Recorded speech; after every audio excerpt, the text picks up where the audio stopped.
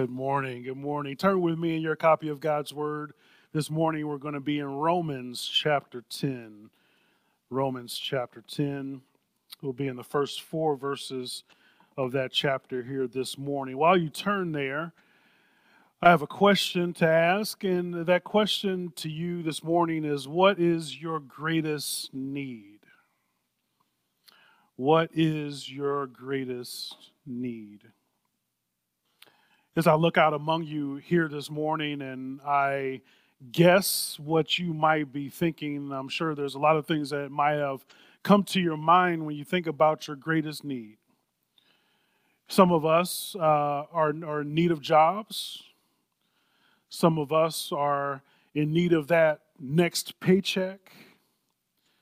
Some of us are in need of somebody to be there to help us and support us in just the regular course of life.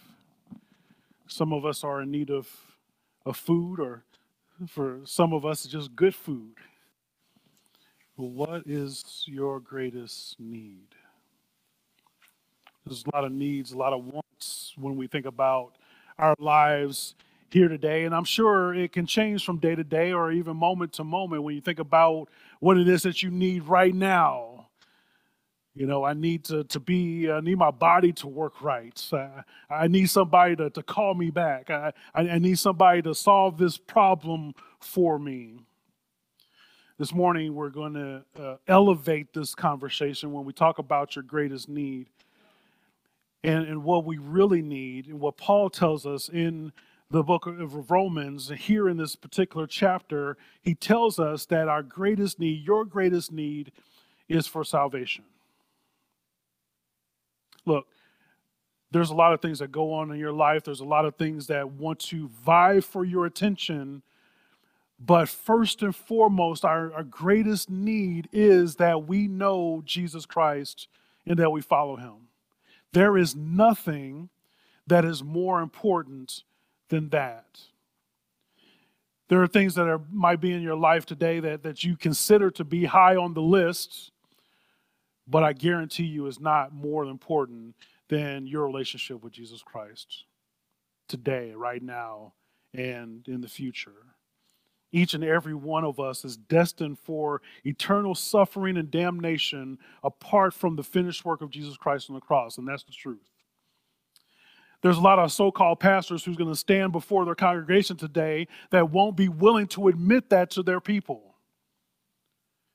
There's a lot of people that want to come and have their people leave and encouraged and motivated, but without this central truth, they're going to go astray. They're not going to have what it is they absolutely need, because what they need is Jesus Christ.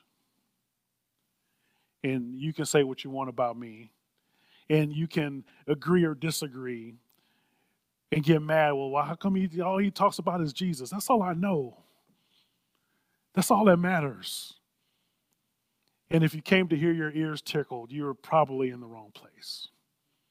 We are at a crucial point in the world today, and people need to hear the truth. They need to hear this gospel message. They need to hear about Jesus. And all these other things that are going on in the world, good, bad, or indifferent, does not matter unless you know Jesus. But you don't have to take it from me. Paul does a great job of helping us to understand this. He helps us to understand that the reason for Jesus coming is so that we would be able to know him, that we would have salvation. This whole reason he came, Luke 19:10 says, "For the Son of Man came to seek and save the lost." That's what he came to do. He didn't come primarily as a social worker. He didn't come just to be a good educator. His primary goal was not just to be a physician or a leader.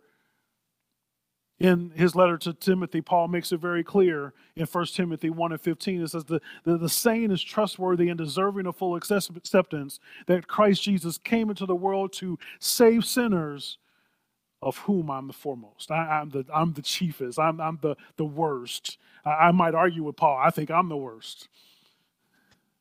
But still, Christ came to save us. Christ came to give us a gift that we don't deserve. And I can't just stop and just wonder and think about just how amazing that is, how great that is. Paul understood this as the greatest need, and that's why he starts off chapter 10 by saying, brothers, my heart's desire and prayer to God for them is that they may be saved. That's his heart's desire and prayer. And we talked last week about, what is the status of our heart? Do we have concern for those people who don't know Jesus like Paul exemplifies for us in the text? I hope we have a similar burden, because not only us, but everybody needs Jesus. Everybody. They might not want Jesus. That's beside the point, but they need Jesus. You see, the Israelites, they trusted in their own religious works for salvation.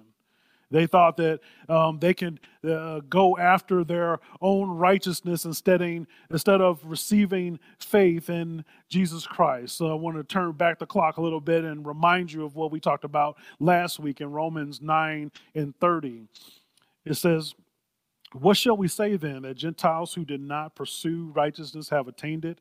That is a righteousness that is by faith. But that Israel, who pursued a law that would lead to righteousness, did not succeed in reaching that law. Why? Because they did not pursue it by faith, but as if it were based on works. They have stumbled over the stumbling stone. And as is written, behold, I am laying in Zion a stone of stumbling and a rock of offense, and whoever believes in him would not be put to shame. Paul here is talking about how while the Jews, the Gentiles, the Gentiles who are non-Jews, they received right standing with God through faith in Christ. But on the other side, the Jews refused Christ. They refused to follow him, and they solely focused on the law for salvation. They thought if they did the right things and showed up in the right places, that they would be good to go, that they would receive salvation. And some of us fall into this trap, don't we? Some of us think about these things. Well, if I just do just enough, then I would earn favor with God. If I just do the right things and have the right actions, if I come to church, that should be enough. That's the bare minimum, right, for me to earn my way into heaven. Or maybe if not only just come to church, but I could do a little bit of work. I can help out around the church, and I can go out and do some evangelism, with folks, or hand out some trinkets or tracts or whatever it is. That should be enough, right, to get me into heaven. Or maybe, I could give him my offering. I'm not going to do all that other stuff, but I can give, a little piece. I can break you off a piece of, my paycheck every once in a while. That should be good enough, right? Or maybe I just be nice. Be nice to people who I run into, and I can come and when I have to give an account to God, I say, well, I was a nice person. That should be enough, right, to get me into heaven. We think by playing by these rules is enough to earn our way into heaven, but Paul helps us to understand that we can never be good enough. We can never earn our way. You ain't got it. You don't have enough to earn your way, because when we look at God's righteous standard, we are so far. We can't even think about getting close to his righteous standard. There's not enough good things. You can't be nice enough, although I hope some of you would try. But we don't earn any of these things. And we see this from the very beginning of the Bible. When you consider Abraham in the book of Genesis 15 and 6, it talks about Abraham. It says, and he believed the Lord, and it was counted to him as righteousness. It didn't say he was good, he was righteous. The accounting term is used here. It was credited to him. He was in default, but God added credit to his account in this righteousness. And as we think about the law, if you remember, I continue to state about the law is like a mirror that we hold up in front of our face. It shows us what's wrong with us. It shows us how we're broken. It shows us what needs fixing, but it doesn't do the fixing. Jesus Christ is the one that does the fixing. Instead, Jews, they tried to get right with God by doing the right things and being good. That doesn't cut it. Paul says the answer was right in front of their face too. I love how Paul describes this. He says they should have known better. It was so obvious that they tripped over it instead of examining what was happening, and they kept it moving. Have you done this before? Have you been just walking along and you trip over something and you try to play it cool like that didn't happen? You try to play it off like, oh, I'm gonna straighten up and maybe nobody noticed. Without even looking back and seeing what you tripped over. Or maybe you could have let some people know, like, hey, this concrete is messed up. You want to watch out. No, you look thinking about yourself, and you want to straighten yourself up instead of looking to see what is actually going on. If you would just slow down and examine the evidence, if the Israelites did this, if you do this, then you would see the blessing that you're missing. You would see and recognize what's actually happening, what's actually taking place. God provided the way to salvation in Christ, but Israel failed to receive him. Folks today are still stumbling over Christ. They think salvation by faith just doesn't make sense. So, just forget about it. What are you talking about? This guy came and died for my sins for what? Why? I don't need saving. I'm good. Obeying God perfectly, Christ dies the death that we should have died. But still, people think that they can earn their own way to God. Christ, for some people, is offensive to them because he's countercultural. Not just today, by the way. People are offended by the Bible and Christ, what he has said and done. But people have always been offended by Christ. He's always been countercultural. This is not some new thing that we just pulled out. He's always been countercultural. Christ asked us for humility, and people just don't want to humble themselves. But this has always been the case as well. He requires obedience, and folks just refuse to submit their lives to him. They don't even like the word submit. They don't want you to talk about, what do you mean I'm not in control? Of course I'm in control. I got this. And then they fall on their face. They stumble over something. They refuse to believe. But we have to remember that there is good news. That even as broken, as imperfect as we are, there is good news. And the gospel is that Jesus lived a life that we can never live. And in his way, he obeyed God and he lived a perfect life. And then Christ dies on a death that we should have died. It wasn't meant to him. He was mistreated. He was accused of things he didn't do, accused of saying the things he didn't say. And they crucified him for it. But then he rose and he conquered the enemy that we couldn't conquer. Even if we tried on our best day, instead he did that for us. And this so-called works-based salvation that people try to sell is just a dead-end road. But it's faith in Christ. And that road to Christ is what leads to life. Is what leads to glory. So simply put, if you miss Christ, you miss salvation. This is just the bare facts. You can't have one without the other. There are a lot of people who like to call themselves Christian but don't look anything like Christ. They say, well, I'm a Christian, but I don't believe in the Bible. Make that make sense for me. Who is Jesus then? If you're not talking about the Jesus of the Bible, then who are you talking about?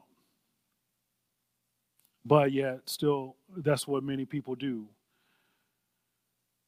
In our previous chapter, Paul expresses an intense burden for Israel, and it leads into the opening verses here in chapter 10. Look with me there, chapter 10, starting in verse 1. It says, brothers, my heart's desire and prayer to God for them is that they may be saved. For I bear them witness that they have zeal for God, but not according to knowledge. For being ignorant of the righteousness of God and seeking to establish their own, they did not submit to God's righteousness. For Christ is the end of the law for righteousness to everyone who believes. You know, as I read through this and think about what Paul is saying here and his burden for the lost, and you can kind of hear the anguish coming out in what he's saying. He earnestly cares for his kinsmen, the people that he's from, and he desires, he says it point blank, he desires and prays for them to be saved. And I hope for us that we never look down on people who don't know Jesus. We see a lot of this on social media, and I don't want us to get sucked into that, where people talk about other people because of the way they act, the things they do, the things they say, and they look down on them, expecting them to know better, but they don't know Jesus. How are they going to know better? They're doing what they know, what they understand, and it's for us to go and explain to them, to share with them the good news of who Jesus Christ is and what he stands for. What he's actually said in his scripture, how he's revealed himself to us. We can't expect the lost world to act Christian. They don't know any better. They don't even know what that means or what that looks like. And at one point, you didn't know any better either.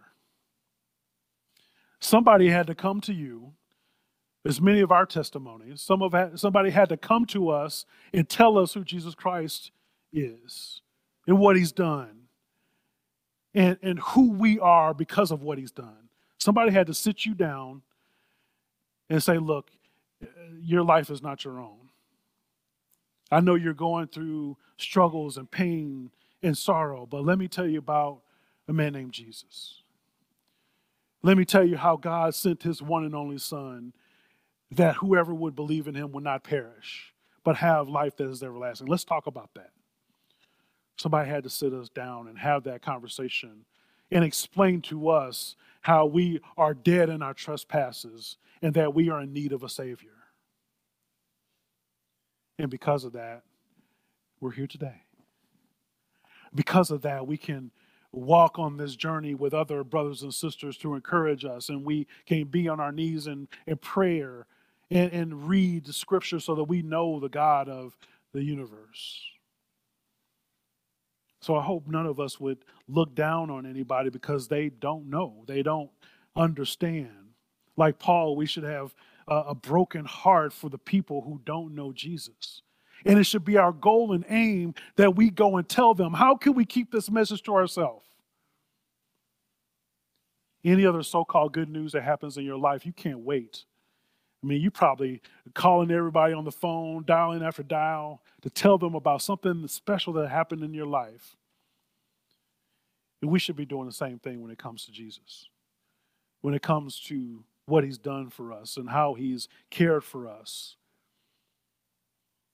With the realization that we know that we're not any better than anybody else because it was by grace that we were saved in the first place. It's not something that we maybe even asked for, but it's definitely something that we didn't deserve. This grace should humble us and cause us to want to know the saving grace in God too, and that we share it with everybody else, anybody who is willing to listen.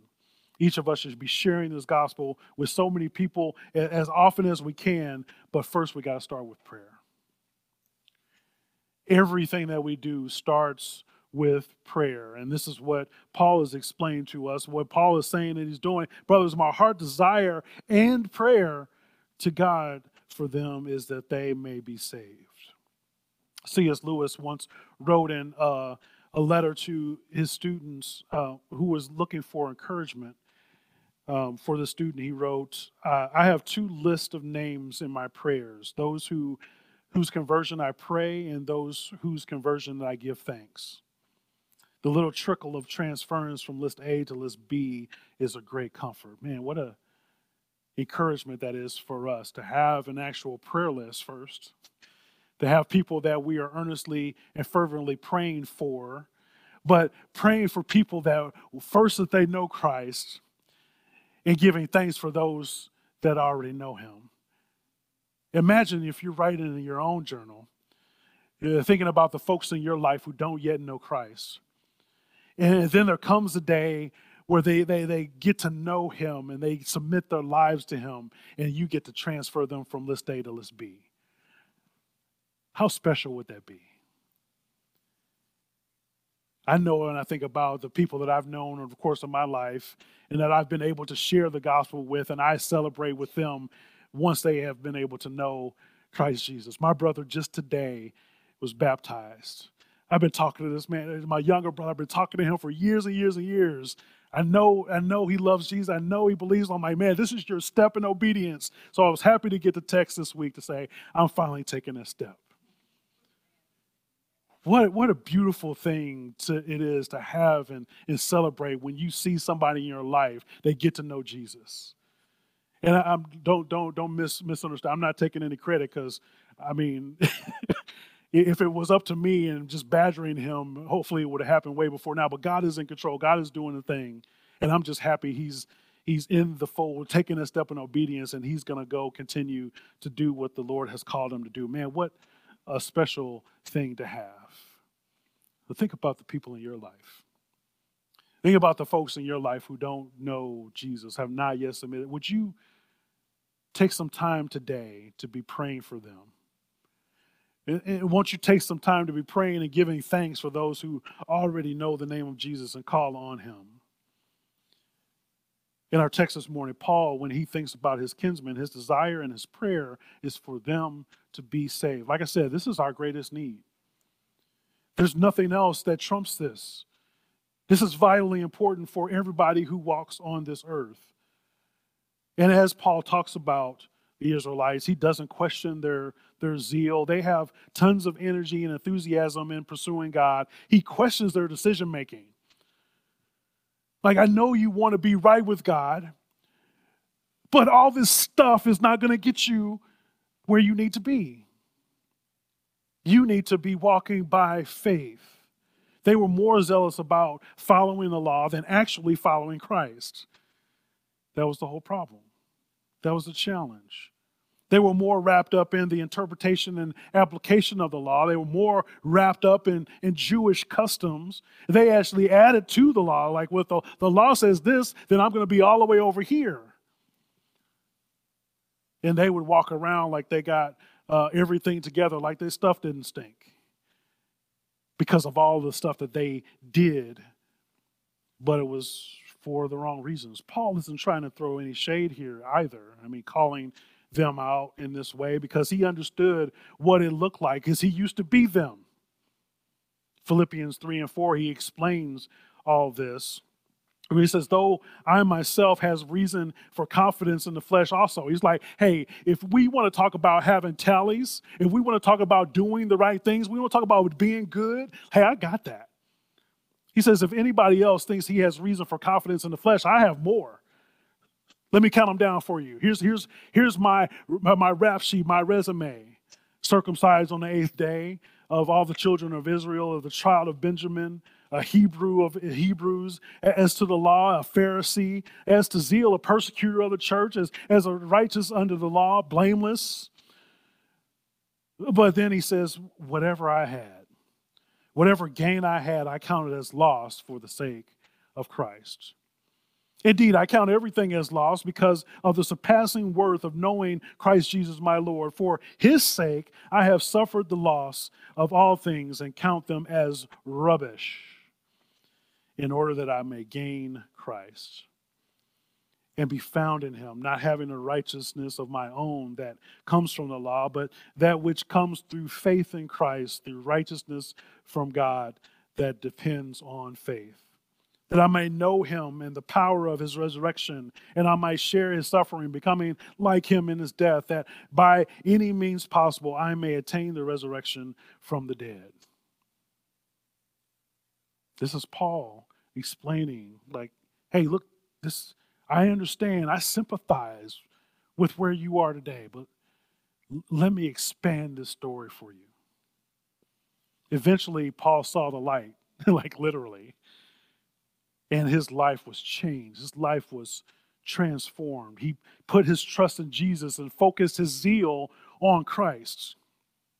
It was no longer on all the things and the actions that he was concerned about before. He put all that into Christ in making people know about him. One of the many lies that the devil has put into the world is that it doesn't matter what you believe as long as you're sincere.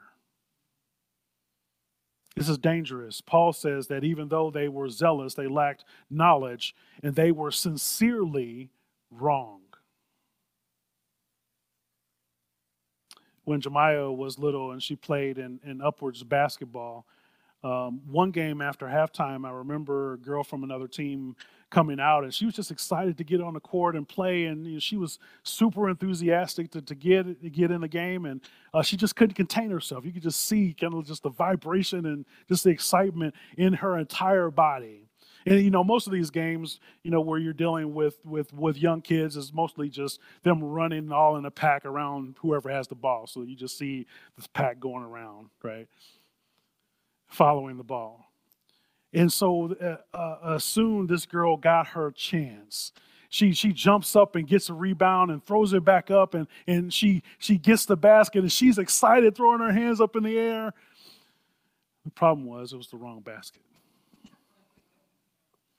It's one of those things where it kind of happens in slow motion, and you see her get the ball, and she's about to go up. You're like, no! Her coach and her parents are like, no, go back the other way, not that basket. It was a good shot, too. She was sincere and she was earnest, but those 2 points came to our team.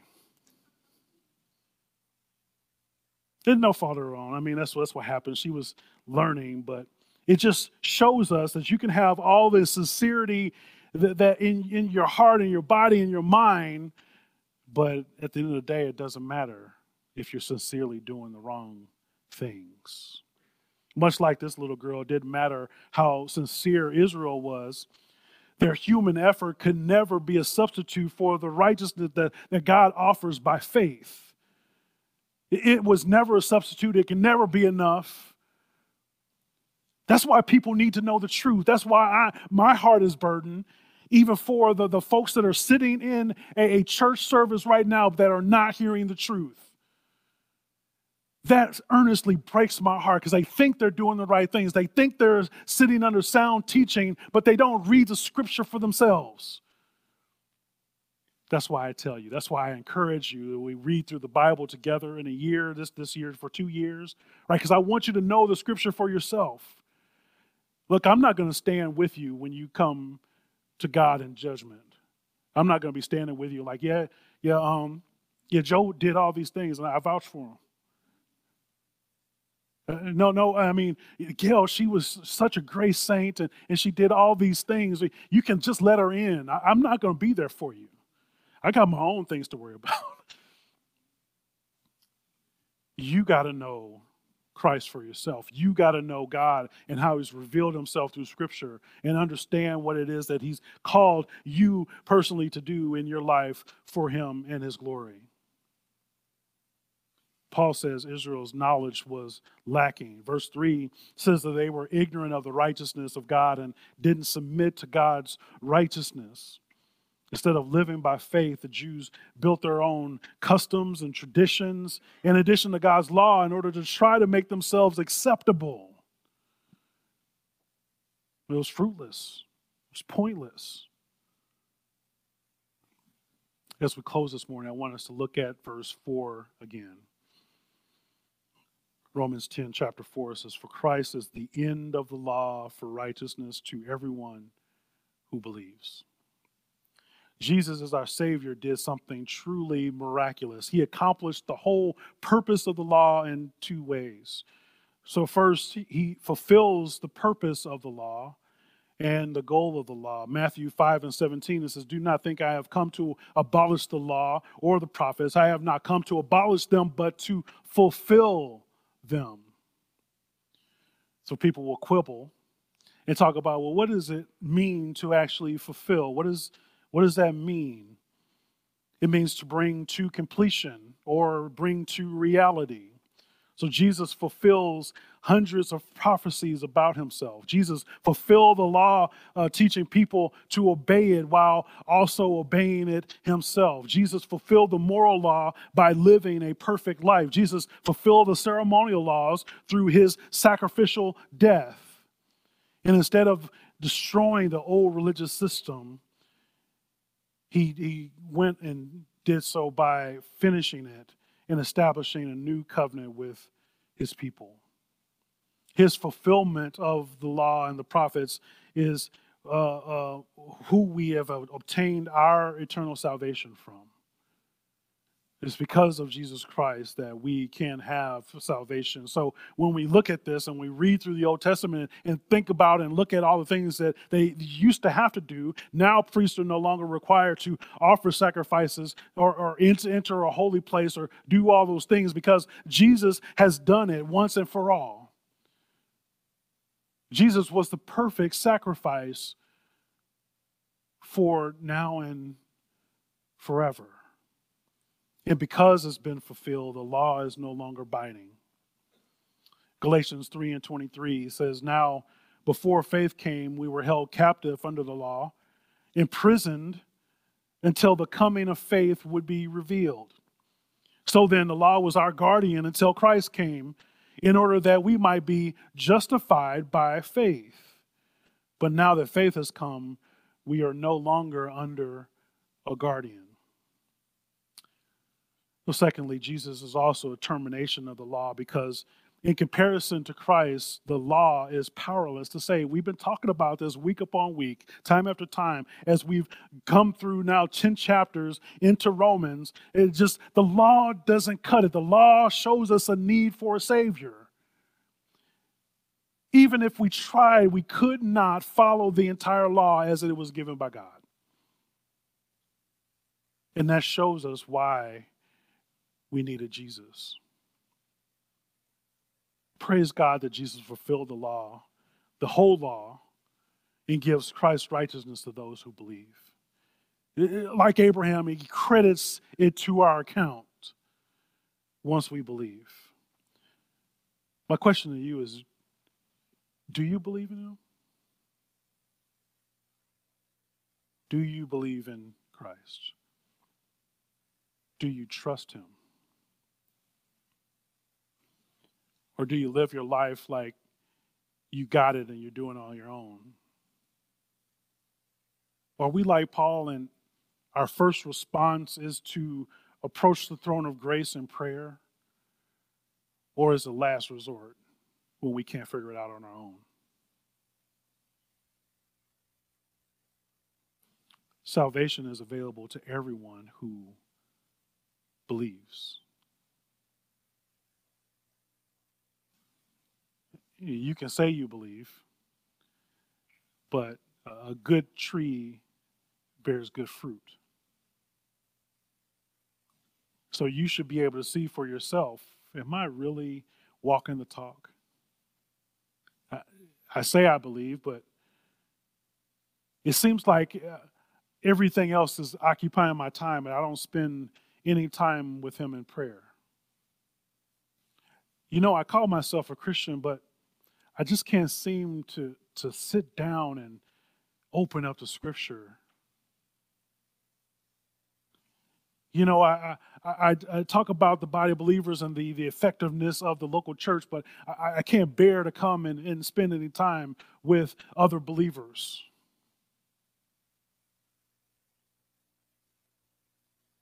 Salvation requires faith, and you must believe Christ and his finished work on the cross. And brothers and sisters, that is your greatest need. I'm not saying that everything will be rosy after you submit yourself to Christ, but I love how Paul talks about this momentary affliction. It sounds lofty.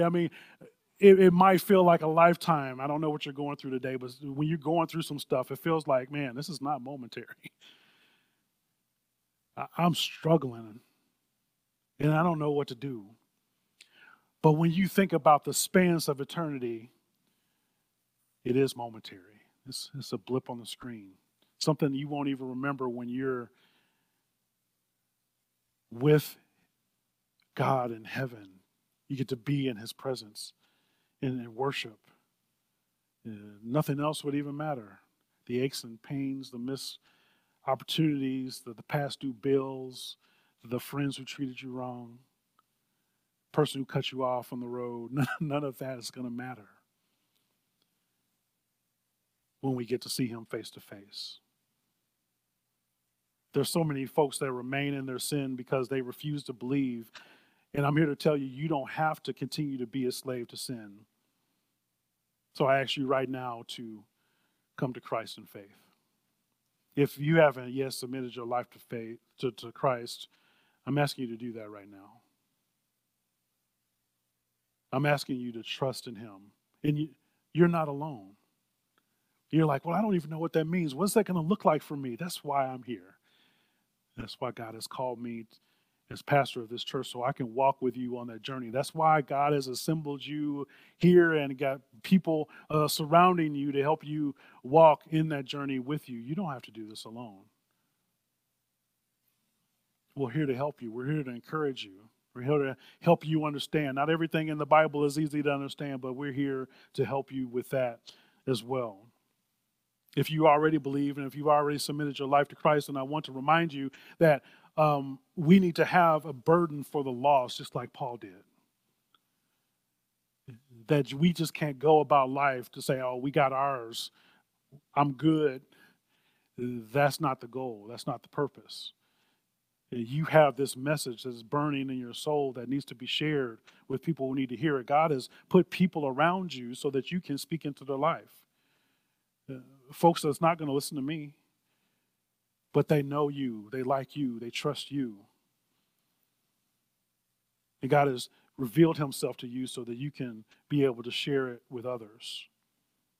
Many folks are out here trying to work out their own salvation and work their way into heaven, and others just don't want to have anything to do with Jesus. But I want you to be able to pray for them, to pray for their hearts, to pray for them to be changed and transformed. Would you pray that the Lord will give you the courage to speak the truth of the gospel into the lives of the people that he surrounded you with? He'll give you what to say and how to say it. So don't worry about finding the right things. There's a lot of people that I said not the terribly right things to, but God still worked through my imperfection. I once heard a preacher named Adrian Rogers say something that has stuck with me for a really long time. He said, life is short, death is sure, sin is the cause, Christ is the cure. Let's pray.